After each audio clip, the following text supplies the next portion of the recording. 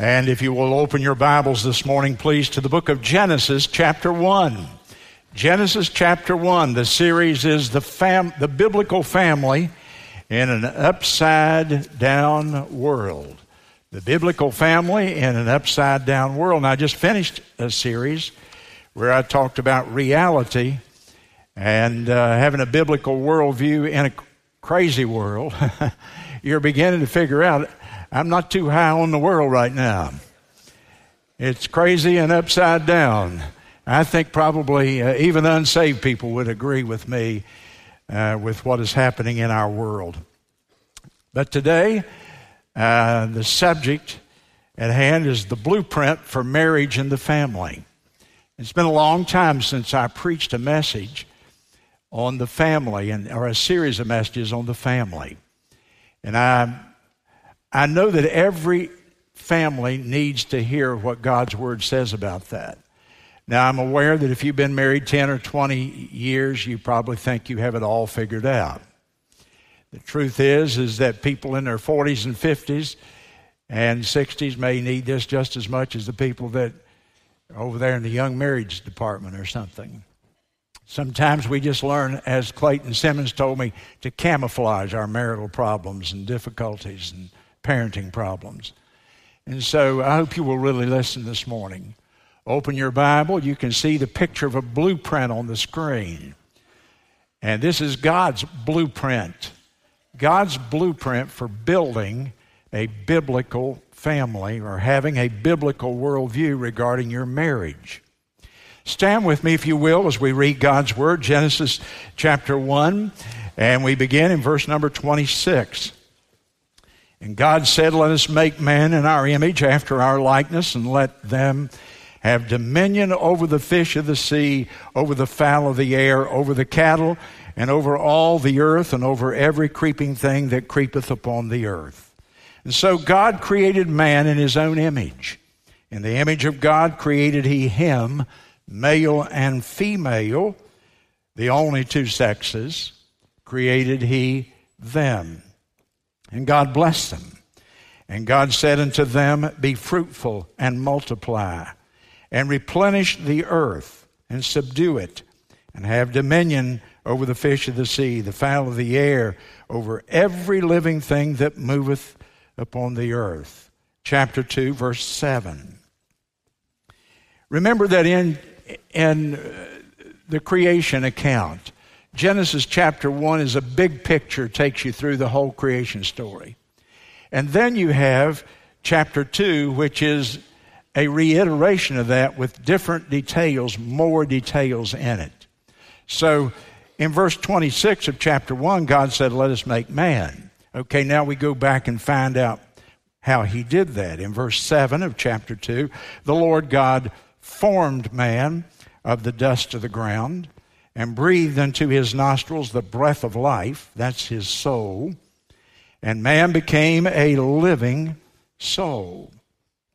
And then if you'll go with me to verse 18, "And the Lord God said, It is not good that the man should be alone. I will make him an helpmeet for him." And in verse 21, he makes her. The Lord God caused a deep sleep to fall upon Adam, and he slept. And he took one of his ribs and closed up the flesh instead thereof. And the rib which the Lord God had taken from man made he a woman, and brought her unto the man. And Adam said, "This is now bone of my bones and flesh of my flesh. She shall be called woman, because she was taken out of man." Now, if you don't ever mark another verse, mark this verse. This is God's definitive statement about marriage.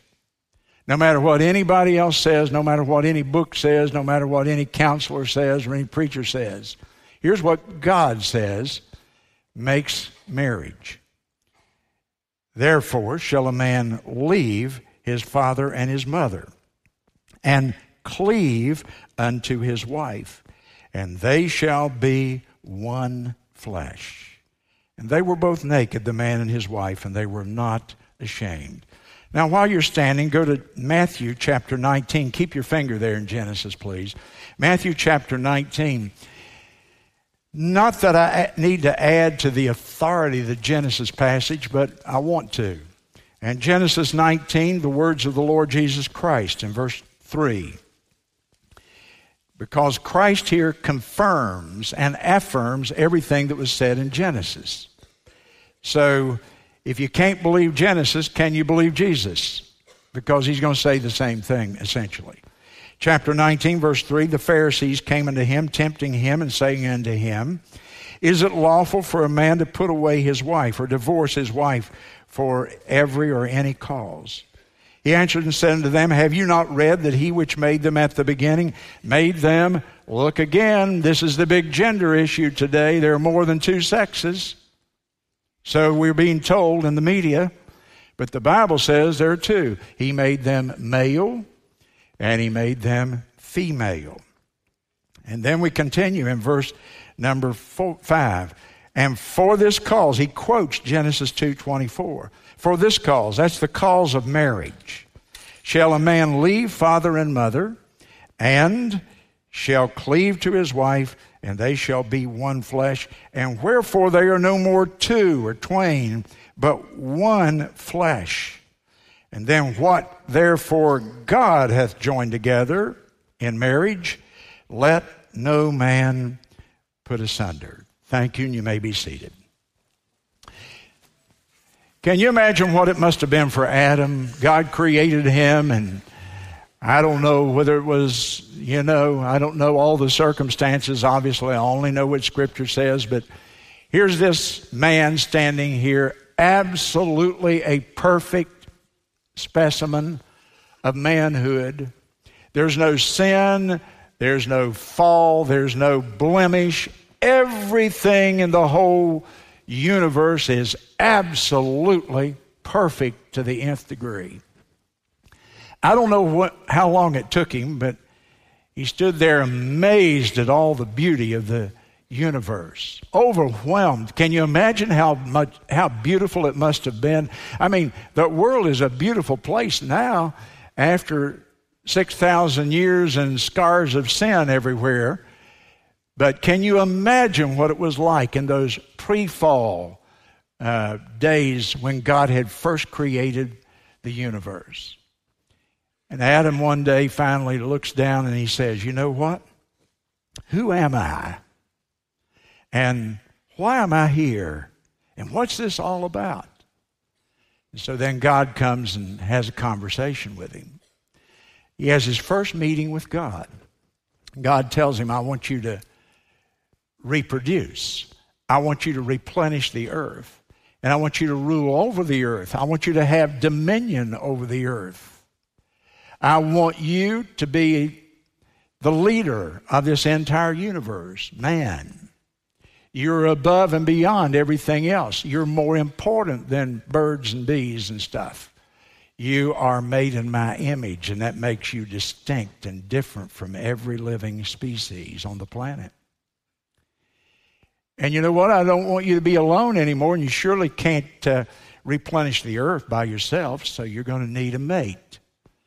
And the Lord put him to sleep and took a rib from his side and made a woman. He made the man from the dust of the earth. He made the woman from the man. I don't have any trouble believing that because I believe verse 1 of chapter 1, if God can create the universe, I have no problem he can make a woman out of a man's side, do you? And despite what you've heard, women or men do not have one less rib today. And so God created this woman, this beautiful creature. Her name Eve means the life giver. And God married them. They had a garden wedding that day. And God's summation of the whole thing is in Genesis 2:24. He said, for this cause, the cause of marriage, a man is to leave his father and his mother, and he's to become one flesh with his wife. And you're to you're to cleave one to another, and you're to live together throughout your entire life. In our culture today, the people even listening to me this morning, it's very possible that up to 50% of you or more came out of a broken family. your father left your mother, or your mother left your father, or of mutual consent they divorced, and you grew up in a home that didn't have a nuclear family, father, mother, children. Very possible at least 50% of you sitting in this auditorium grew up in that circumstance. And it makes it hard for you even to maybe comprehend some of what I'm talking about, because you looked at the other families where there was a mom and a father and kids, and you thought, boy, I wish I had both a mom and father living in the home with me. And you probably felt like you were a little bit angry that you had been betrayed by somebody because somebody left. They say today that one of the big issues with millennials is they have a hard time trusting anybody because they came out of a broken home. And so if your mom and dad didn't both stick together and stick with you, it'd be very easy for someone to become cynical. And all of us have that deep yearning for a happy home and a loving family. And many of you, my heart goes out to you. You never have experienced that. I am very blessed. I never had a thought about mom and dad not being together. And we grew up, and there was dinner every night together. There was breakfast in the morning my mother provided. Boy, if anybody ever grew up in a traditional world, I grew up in that traditional world. And I never even heard mom and dad have a fight. I heard them disagree on some things, but I mean, it wasn't a screaming, hollering fight. I never even experienced that. They were godly people. The Oxford Dictionary, the most authoritative dictionary, says that there are at least 20 definitions of the word family today. 20 different forms of family. We have the monogamous family, one man, one woman for life. And then we have polygamy, one man and several wives. Usually it works like that. And then we have same-sex couples now, unbelievably in the last few years.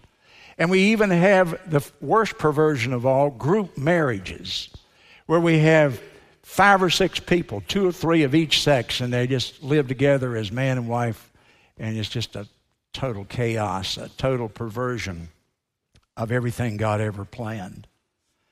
And then we have the new one that's come out now.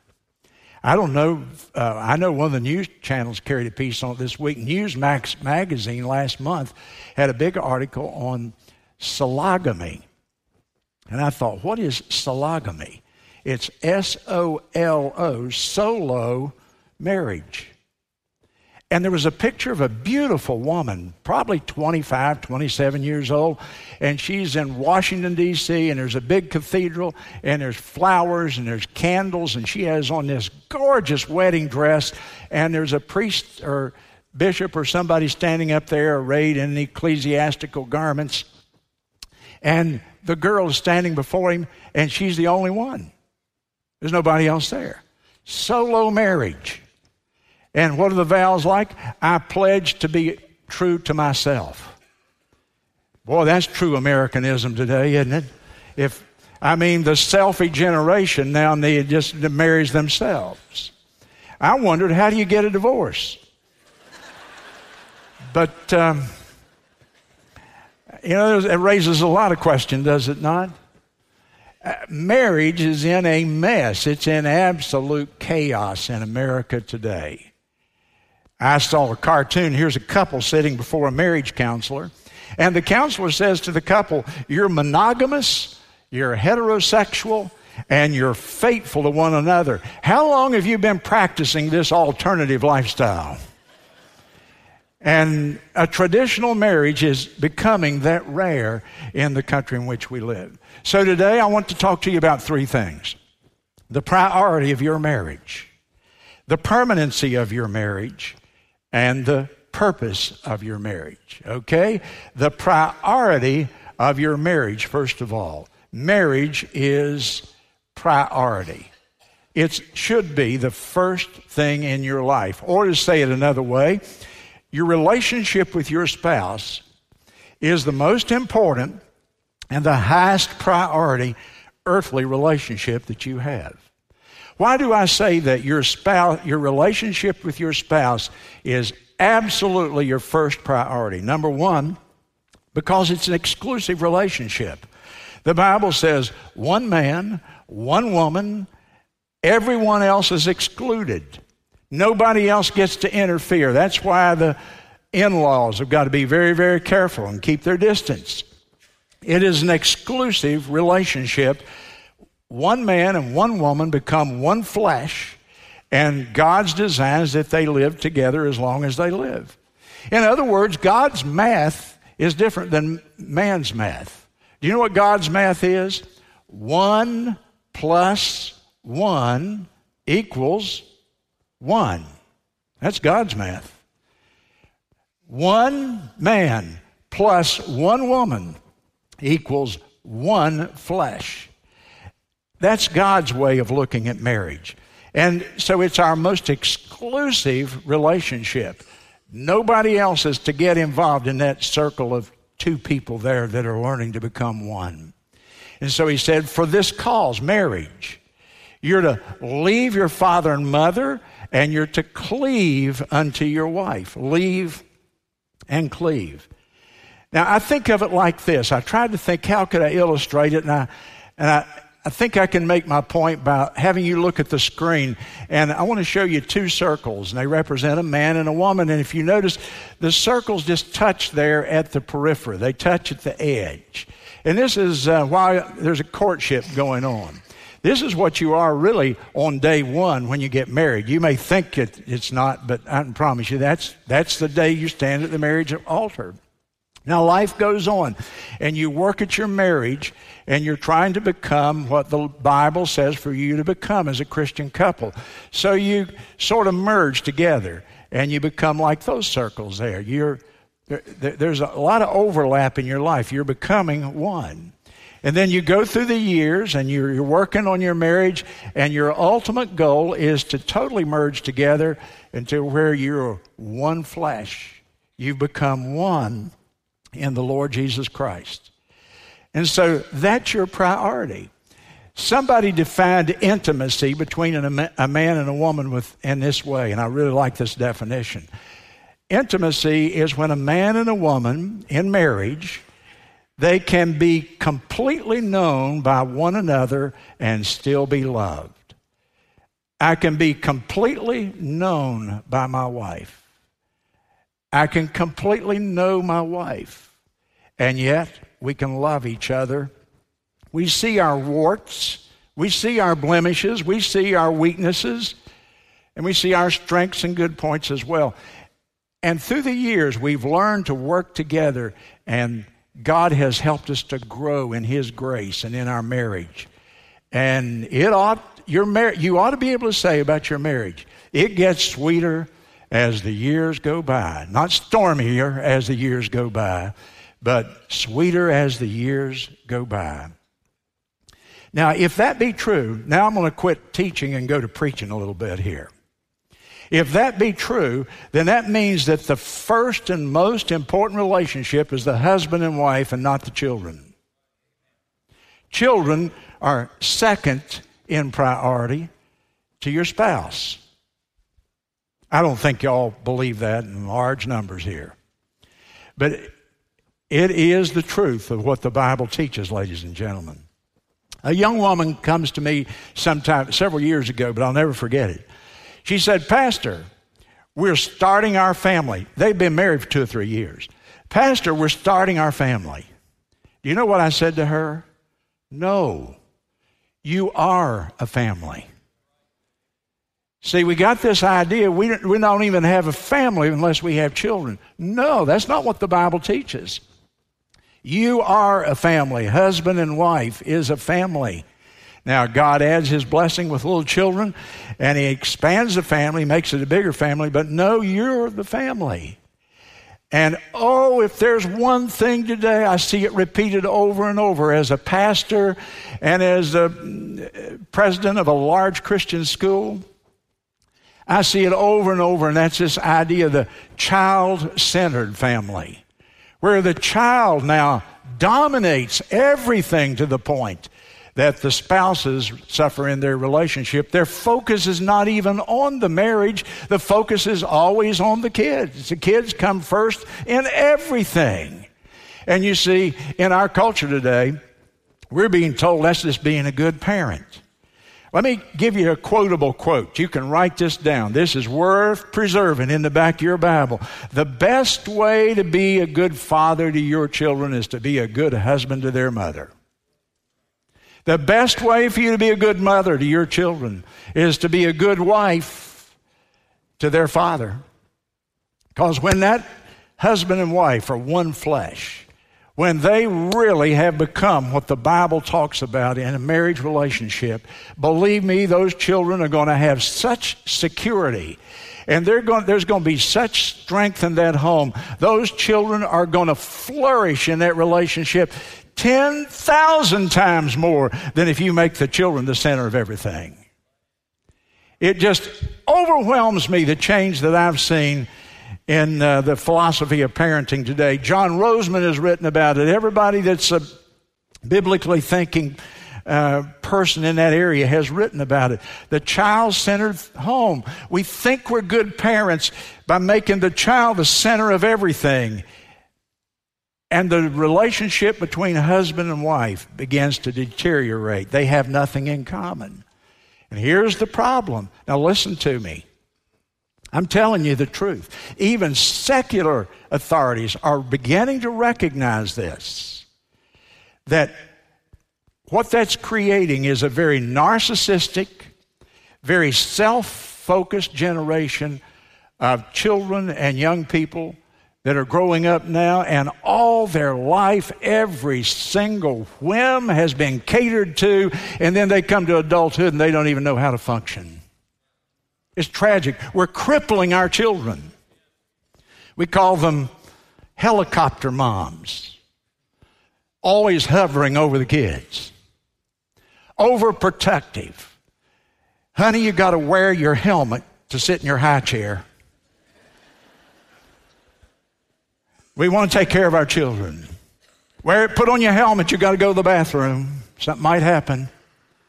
And we're robbing them of their independence. Remember this, the goal of a family is to rear children who will marry a Christian, leave home, and establish a godly Christian home and pass the flame of Christianity on to the next generation. That's the goal. And don't ever forget what you're aiming for. All the other stuff is peripheral. The ball games and the music lessons and the Christian school and the SATs and the social life. Yeah, that has its place. But listen to me, ladies and gentlemen. Your goal is to raise a child who will not break your heart and who will someday grow up and establish another Christian home, and the flame of Christianity will be preserved one more generation. That's the goal of parenting. And so the priority relationship is I must take care of my spouse first. And if I do, the kids will just live in the overflow, the blessing of that wonderful relationship that we have. The priority of marriage. Number two, I want you to notice with me the permanence of marriage.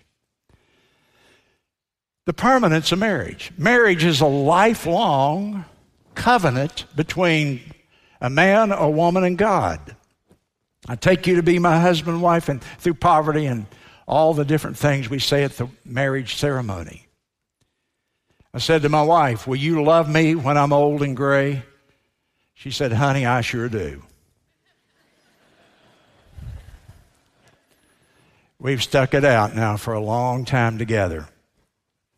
Marriage is our most permanent earthly relationship. Above the parents, leave the parents. Above the children, cleave unto each other. Make that core marriage covenant central to everything. Genesis 2:24 uses that word cleave. And I've told you before what it means. It has the idea of to weld or to glue two separate things together. The carpenter out there taking the two 2x4s, he's going to make a header over a door or something where he needs extra strength. And he takes his glue and he runs it up and down one side or the sides of the 2x4s. And then after putting them together and gluing them together, he takes his nail gun and he nails them again. They are so put together, they are so welded together that you tear them before they will come apart. That's the analogy. Marriage is permanent. Cleave unto your wife, cleave unto your husband. Do you know what God says about divorce in our culture today? It's become so controverted. Turn with me to the book of Malachi, if you will. Malachi, right before the book of Matthew here, the last book of the Old Testament. And God is addressing the people of Israel, and they've become very permissive in their marriage vows. And so now in Israel, divorce has become very, very common. And I want you to read this. I take the time to have you turn in the scripture to see it for yourself. Because in Malachi chapter number 2 and verse number 16, for the Lord, the God of Israel, saith that he hateth putting away. He hateth putting away. Now, what does he mean, putting away? Well, you look that up, and that term, putting away, is divorce. God said, I hate divorce.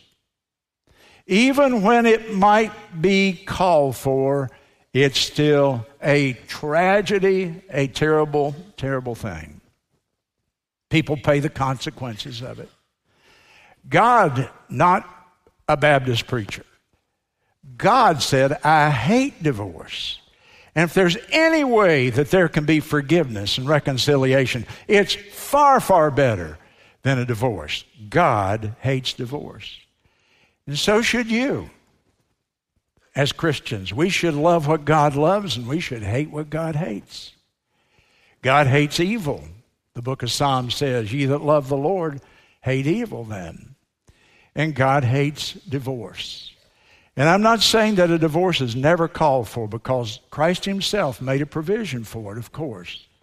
But I'm telling you, enter into your marriage with the idea we are married for life. This is a lifelong, monogamous, man and woman relationship.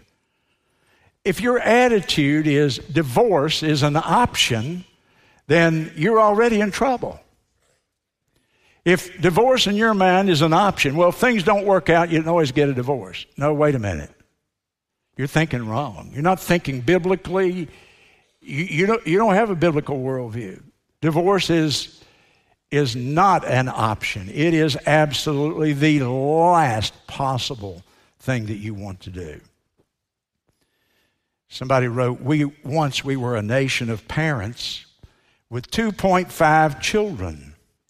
Now, we're a nation of children with 2.5 parents. The divorce epidemic. For a long time, during the 70s and 60s, 70s, 80s, and 90s, we had a 90% or a 50% divorce rate. Plus, over 50, sometimes 60, some places. Out on the West Coast, it's even far higher than that. Now, it's going down a little bit, but then there's a compensating factor in those statistics. It's that so many couples today move in together and there's no divorce. They live together for a while and then they move out. And so it's not recorded statistically as a divorce. I never have worried about Norma leaving me or me leaving her. I figured it all out real early on. I told her when we got married, I said, honey, if you leave me, I'm going with you. And so, that settles that, right? Everything is not as complex as people make it sometimes. If you leave, I'm right with you. I mean, you married me, we're one, and we're going to hang together throughout our life. And it's been more than 50 years now. How do you make a marriage last? I've had several people, since we had our little celebration that day back in February, and people have come up to me like it's something very special. And I mean, it is. I'm not minimizing it, but I just didn't think there was any option, as I said, Big deal. If you live long enough, you're going to celebrate a 50th. People come up to me, Pastor, what's the secret for being married for 50 years? your wife. And they act like I'm going to give them some choice bit of wisdom. The only thing I can think of is this. Treat her after you get married like you did before you got married. Same thing that won her heart will keep her heart. I'm talking about man versus, I can flip it around. You wives, you treat him after you get married just like you did before you got married. Before you went on a date, you spent an hour and a half putting on your makeup. Now you've been married 20 years, and you come out looking like the wreck of the Hesperus.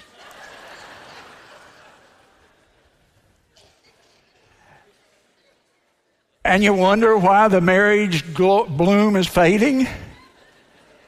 Right? You care as much about your appearance after you get married as you did before you got married. And you probably keep things going. And man, before marriage, we're dating our wife, and she's my girlfriend. I'm opening the car and pulling out a little carpet and dusting it off and putting it down for her to get in. And man, roses and perfume and where do you want to go and what do you want to do? And then all that just fades away over the years. Keep on doing the same thing you did to win the heart of your wife or husband. Keep on doing it from now on. Make it a permanent part of your life. Court her. Date her. Norman and I usually have a date night on Friday night. And we take her out. And I take her out. I said, we take her out. Sound like one of those new modern invention marriages, huh? I take her out. And you know what? I try to open the door and I try to do some things that I don't do the rest of the time. That's not entirely true, but don't ask her about it. You know, I was talking to the staff and I said, I'm going to preach a series on marriage. Now, you guys are out there close to people and you're talking to people. What is the greatest single thing that the people need for me to preach to them? How can I help the people of our church when I preach on marriage? And some of the staff gave me some suggestions. Clayton Simmons told me, he said, if in all the years of counseling, and Clayton is an excellent counselor, and he said, in all the years of counseling, there's one thing that if I could get couples to do, we could kill 90% of these marriage problems that we have.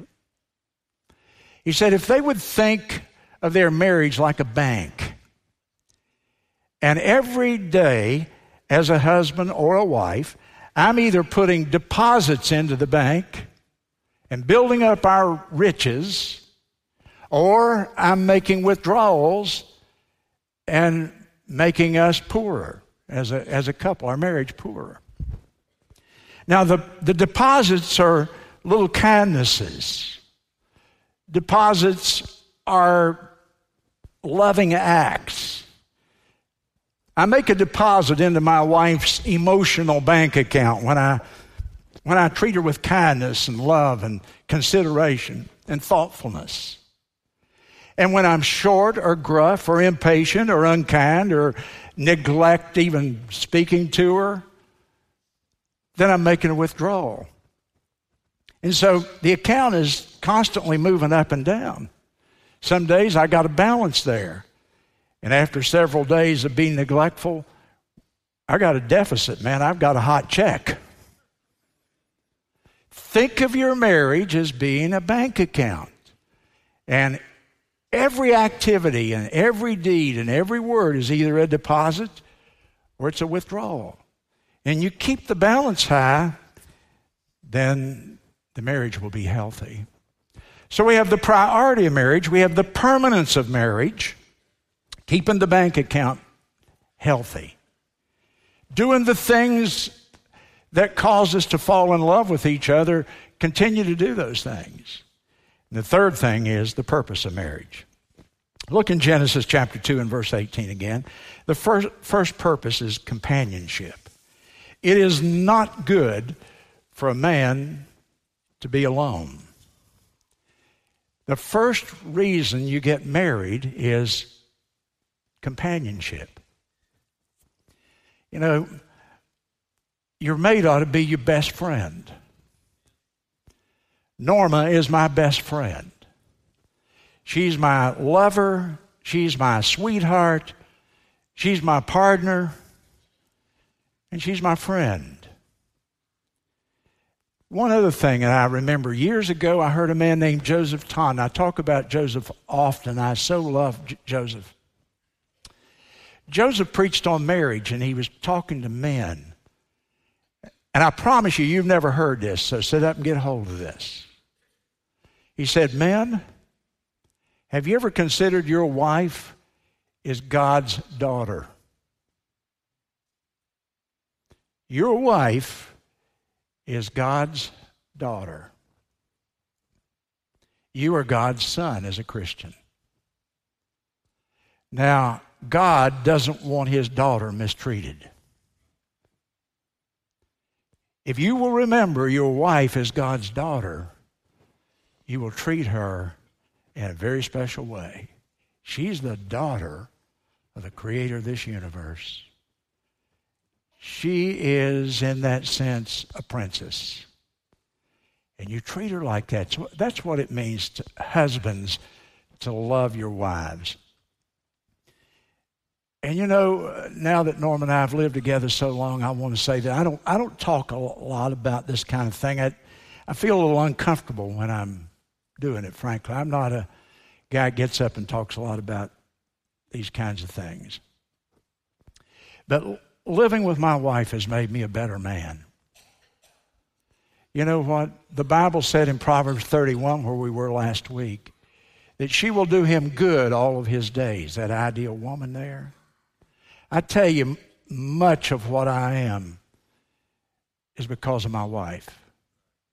Because of her love, because of her patience, because she shares with me things, and she's not a preacher. She doesn't stab me. She just suggests. She's real sensitive about my feelings, about things sometimes, but I know when she's correcting me. And you know what? Both of us have grown. I'd like to think I've made a big difference in her. And that's God put us together as companions, and me to build her up and she to build me up. You know, I don't have to go somewhere. I don't have to go to an event and buy tickets and do all that stuff. I'm, among other things, too chinchy for that. You know what the highlight of my day is? When I can leave the office and the burdens and cares of the ministry, and I can go to my home and walk in the door, put on my casual clothes, because I sleep in a suit, of course, you know that. And I can go home and I can sit down, and there's a wonderful dinner that my wife has prepared. And we sit there and we can talk for a few minutes. And you know what? I don't need any dancing girls and movies and shows, and I don't need anything else. I just like to be with her. I'd rather be with her than anybody I know. I don't feel offended, but I just would. In fact, I'd say to you young people, don't marry anybody you don't like. Now you think I'm kidding. I have people come in, they've been married 3 years, and say, I used to like him, but I don't even like him anymore. Don't marry. Simple advice. Everybody get this. It's real deep. Don't marry anybody you don't like. By the way, young people, that's the danger of sex before marriage and too much physical contact. You see, that sexual desire is so powerful, so overwhelming, that once you get into that, it dominates everything. You don't want to 10 years from now say, I love him in bed, but I despise him everywhere else. No, that'll dominate. Don't marry anybody you don't like. That's why you stay pure. That's why you save yourself for marriage. First purpose of marriage is companionship, and second purpose of marriage is to reproduce. Genesis 1:28. Be fruitful, multiply, replenish the earth. Turn with me over to the book of Psalms. Boy, if all America would learn this passage here. Psalm number 127. This is God's attitude toward children. And the purpose of marriage is companionship, somebody to be with you throughout life. And then secondly, Psalm 127, to have children. That's God's way of reproducing the species, of keeping the race alive, if you will. Psalm 127 in verse number 3. Lo, children are a heritage of the Lord, and the fruit of the womb is his reward. You see, they're a blessing. As arrows in the hand of a mighty man, so are children of the youth. And I'll talk to you in weeks to come about what that means. But in verse 5, happy is the man that has his quiver full of them. In other words, God is encouraging you to have children, to have as many children as you can take care of. A tragic thing they're telling us, the government, the sociologists, America's declining birth rate is at a danger point. We are not able to even provide and replace the population that we have right now. That's one of the things that's driving illegal immigration. We're not having enough babies. Baptist? Because in so many cases, we've chosen affluence over a family.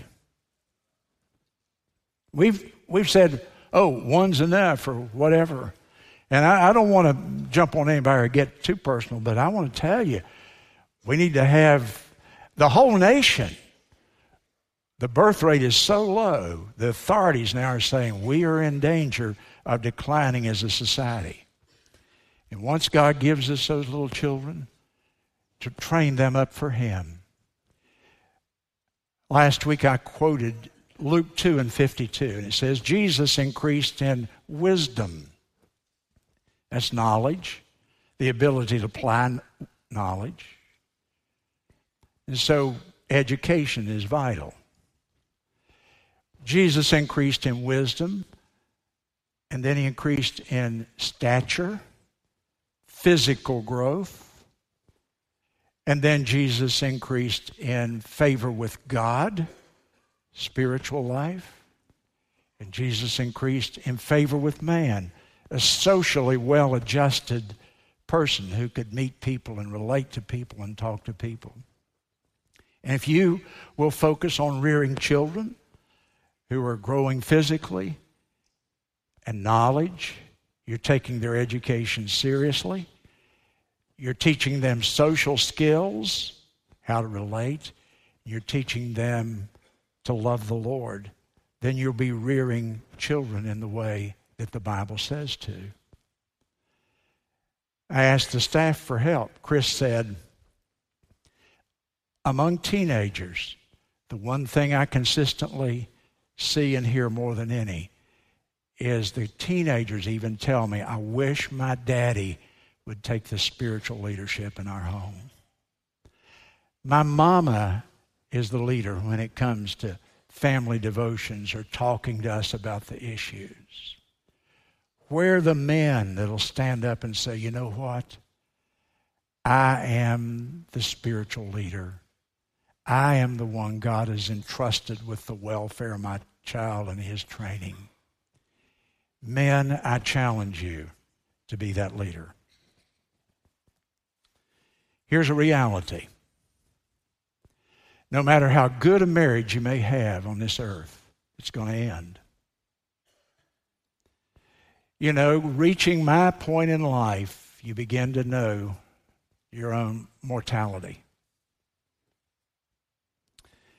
And one of the dreaded things that I think about sometimes is that someday I will stand and look down into the face of my wife in a coffin.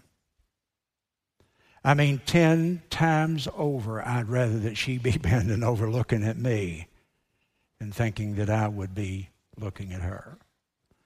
But no matter how good it's been in this life, it's going to end.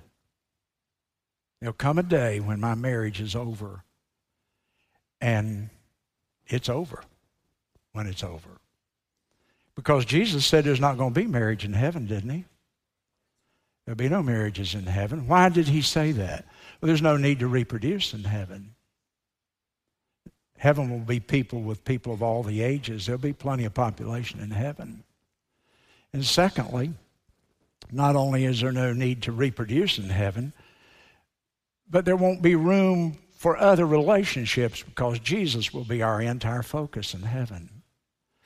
The whole point is we will love him with all of our heart, our soul, and our mind. So your marriage, even though it's Earth's longest lasting and most important relationship, it's for the earth. It's not for eternity. Eternity's a long time. And when I preach on marriage, I always regret I wasn't able to preach more of the gospel. Because could it be that someone is here today and they're lost and they need the Savior? The best thing I could think of to say to you this morning, I believe it's from the Lord, is that eternity is a long, long time. And the old prophet Amos said, prepare to meet your God. And no matter how good your earthly marriage, you need to have that heavenly relationship intact. Do you know you're saved? Do you know that your sins are forgiven? Do you know that when the big bell rings and your soul is called into eternity, that you're ready to meet your Maker? And if you don't, we'll give a brief invitation for that. Our heads are bowed and our eyes are closed.